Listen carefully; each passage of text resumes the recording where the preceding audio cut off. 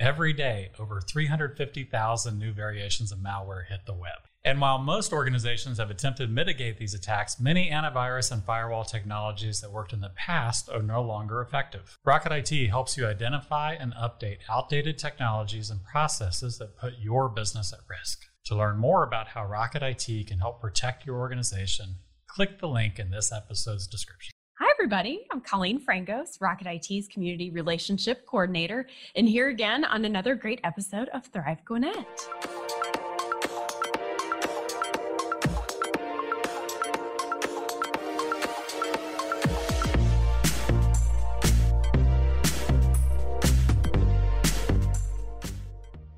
So, as many of you have or have not tuned in, Thrive Gwinnett is a great community-focused video series that Rocket IT is throwing out there just to kind of get an opportunity to chat with some really cool people who are doing amazing things in our community, despite this ridiculous year that is 2020.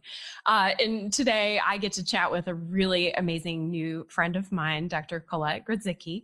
She is and it's a doozy, so bear with me, guys. It's a longer title than my own. She is the Partnership and Internship Program Coordinator at the Gwinnett School of Mathematics, Science, and Technology. Ta-da! Colette, did I get it right? You got it right. That's impressive. Yes. It's a lot. It is. Well, and of course, I've got a few, I've got my cheat sheet, and I'm trying not to lean on it, so I tried. But thank you so much for coming. I appreciate it. Absolutely. It's my pleasure. It's my pleasure. Awesome. So I recently met Colette just through a few engagement opportunities, but Rocket IT has been able to partner with GSMST in the past with their partnership program. And we've been able to be a site where students have come in just to meet our staff, learn our business, what we do, all different facets of it. And I know it's more than just that. So Colette, will you please tell us just a little bit about the partnership program? Absolutely. So GSMST has a really long-standing tradition of partnering with businesses and different professionals around the county and around the Metro Atlanta area, which started when the school started way back in 2007, 7. And what I do, there's actually 3 people in my office that are dedicated to this because it is a key component of our school and a cornerstone of what we stand for and believe in, which is providing students an articulated plan of college and career readiness. Mm-hmm. So we have programs that we present to 9th grade students, 10th grade students, 11th grade students, and 12th grade students in order to get them ready sort of for that next step after they leave high school so that they have a better idea of what they might want to potentially do as a career, and therefore they have a better idea of what they need to do to get to that career. So our programming exposes students to professionals. We also do site visits where we literally load every sophomore onto buses and we send them to a college visit in the fall and a professional visit in the spring to a community business that is in the STEM field. And then their junior and senior years, they have a graduation requirement to complete an internship experience. And those look a little bit differently depending on what the student interest is. We sort of meet them where they are. It's not a one size fits all. It's very, very centered on what's best for the student to expose them to what they need to make their next choices as they sort of head to adulthood. I love it. It's such a special program, and these students, I know they appreciate it, and I know they know how lucky they are to be able to have these opportunities that otherwise may not, have access to, like you said. So it's really cool exposure. And this year, I was really excited because for Rocket IT, we haven't been able, we had to cancel our summer internship program and we're not doing one this fall, but you had a genius idea of, ways that we can still partner with GSMST and help the students still with a research project instead of a traditional internship. So tell us more about these other opportunities, how you and your folks have been able to pivot a little and say, hey, we can still find ways to keep our businesses engaged, to help our students, still be able to meet their requirements. So what does that look like this year for you guys? So to be really honest, our pivoting really is centered around the fact that this is a graduation requirement. They can't exempt it. They can't sort of wiggle around it. So we've had to, make it work and kind of do what we can to make it work. But the best part about this is that they're still getting a really authentic experience in their internships, because guess what everyone else is also doing? Virtual work from home, yes. Zoom meetings, all of those things. That is what the business world looks like right now, in all facets. And so we've been able to still create authentic experiences for our students. So I love that you mentioned the one that we created for a student with you all. He just really had a dedicated interest in computer science field. And so we can't get him into an office. Most computer science professionals are working off-site, or they're on an office rotation where they're in some days and they're not in other days. So there's not too many people around. And so that became a research project. We said, okay, why don't we pair you up with a professional, and you can do a research project that is based in the reality of the computer science field that is of interest to you. And you really get some one-on-one time with someone who's doing now what you want to do in the future. So that's one of the things we've done. And we've done that for a couple different students in different spaces. We do still have some face-to-face internships that are happening as students are comfortable. And if it's appropriate for that field to be a face-to-face internship, we absolutely allow that, because there's not a stay-at-home order. There's, so if you're comfortable and if they're comfortable, go for it. Knock yourself out. So those still exist, but there are fewer of them, especially in the medical field. Oh, so true. we saw that there was a need in the medical field, and we ended up bringing in a board certified pediatrician who does, we call it the Med Academy. And he is doing Zoom sessions Monday through Thursday. And then on Fridays, the students in the Med Academy come in and they actually practice what they discussed through the week. So there's basically a theme for the week. Like one week they were learning how to use stethoscopes. So they talked about it. They talked about the importance of that, and blood pressure and heart rate and breathing and listening to lungs and all that stuff. And then on Friday, they all came in and they practiced. That's using cool. Stethoscopes, masks, gloves, all the things very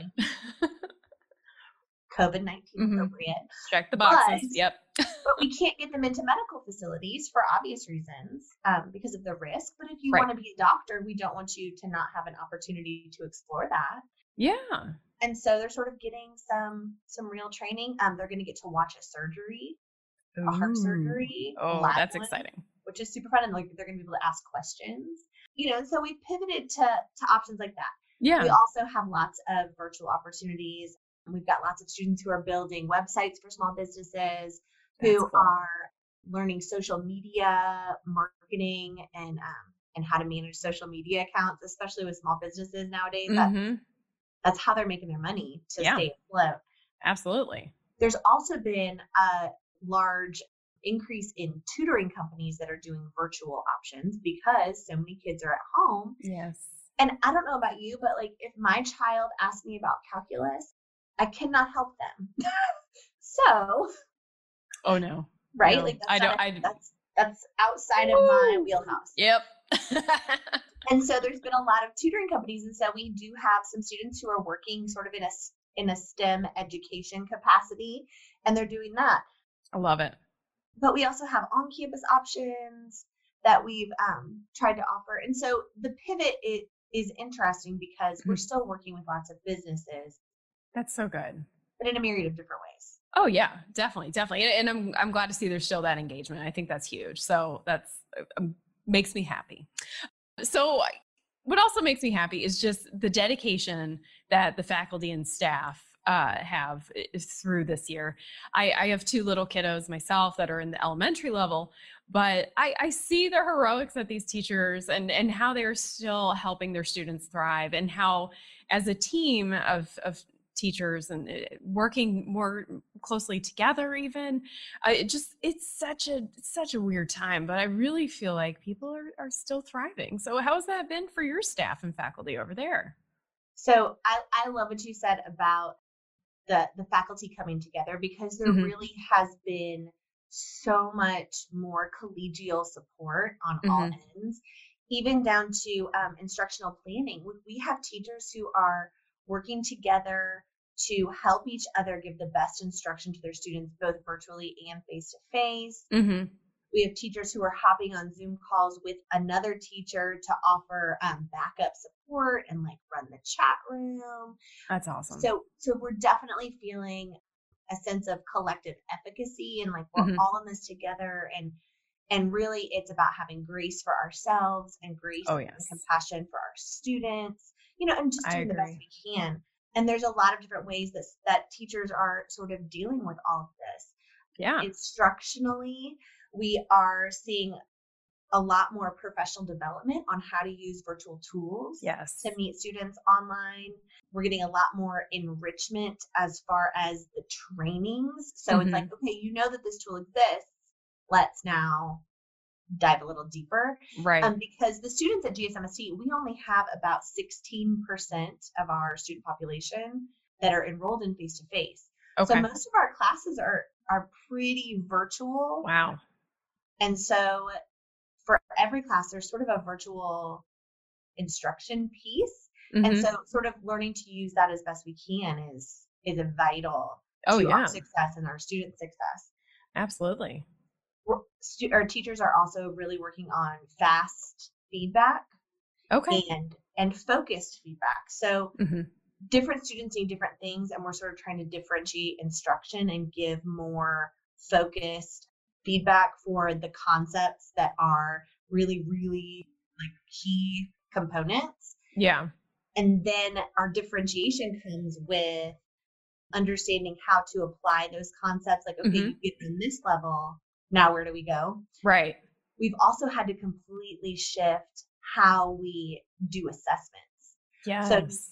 So, I mean, I don't know about you all, but if I'm a student and I'm working from home and I'm taking a test and I'm 15 and I'm terrified of getting a failing grade and I've got my book and my notes sitting next to me, that is a temptation that is really real. I mean, and that's just the reality of it, right? It's not that they are trying to not live with integrity, but it's the reality of the situation. And so we've had to be creative about how we're doing tests. So it's not a lot of fact-based questions anymore. It's more thinking questions. So it's like, okay, we learned this. Now let's apply this knowledge. And so we've had to adjust assessments. We've had to do more written assessments where you're explaining. It's not just a, regurgitation of facts and figures. It's more show me how, and absolutely. That's so true. Things like that. But the thing that I want to reiterate that is the most impactful piece of what I see teachers doing outside of those teacher pedagogical things, the relationship building between these teachers and these students is unreal. I'm seeing more one-on-one conferences. I'm seeing more monitoring of progress and more communication with parents. Wow. I'm seeing more focus on student wellness, giving them coping skills, giving them life hacks, you need to get up between every Zoom class. Like if you're at school, obviously you're transitioning to a different classroom, but if you're at home, you need to get up, you need to eat breakfast or do something. Don't just roll out of bed and open your laptop or sit in bed with your laptop, so they're learning soft skills that they would never have had access to. They're learning to be more self-efficacious and more responsible for themselves, things that these kids maybe haven't been forced to do before because someone woke them up, someone made them breakfast, someone took them to school, whether it was the bus or a parent. They got to school, they were told where to go, they were told where to sit, they were told how. It was all orchestrated. Yeah. And now a lot of them are, especially our high schoolers, are home by themselves. And they have to. Yeah, got to be a little bit of a grown-up. Teaching those life skills and building those relationships has been really, really interesting to watch. Definitely. Wow. Well, Colette, we could go on and on and on. I know us, but this has been awesome. I feel like we got a little insight. I feel like we got a chance to talk about the program, how things have been going for the students, how things are going for the faculty and staff. And I really appreciate what you're doing over there. And you're just so dynamic, I think, in your role. And I really am excited to hear how well things are going and that the community is still very much so engaged. So I'll make sure we put a link to the website so that way anybody who's listening can learn more about the opportunities to get involved with the school and reach out to you directly. So Colette, thank you again for joining me today. I really appreciate it. Thank you for having me. I appreciate it. Absolutely. And to everybody, thank you so much for tuning in for another great episode of Thrive Gwinnett. And until next time, have a great day. Thanks. Bye.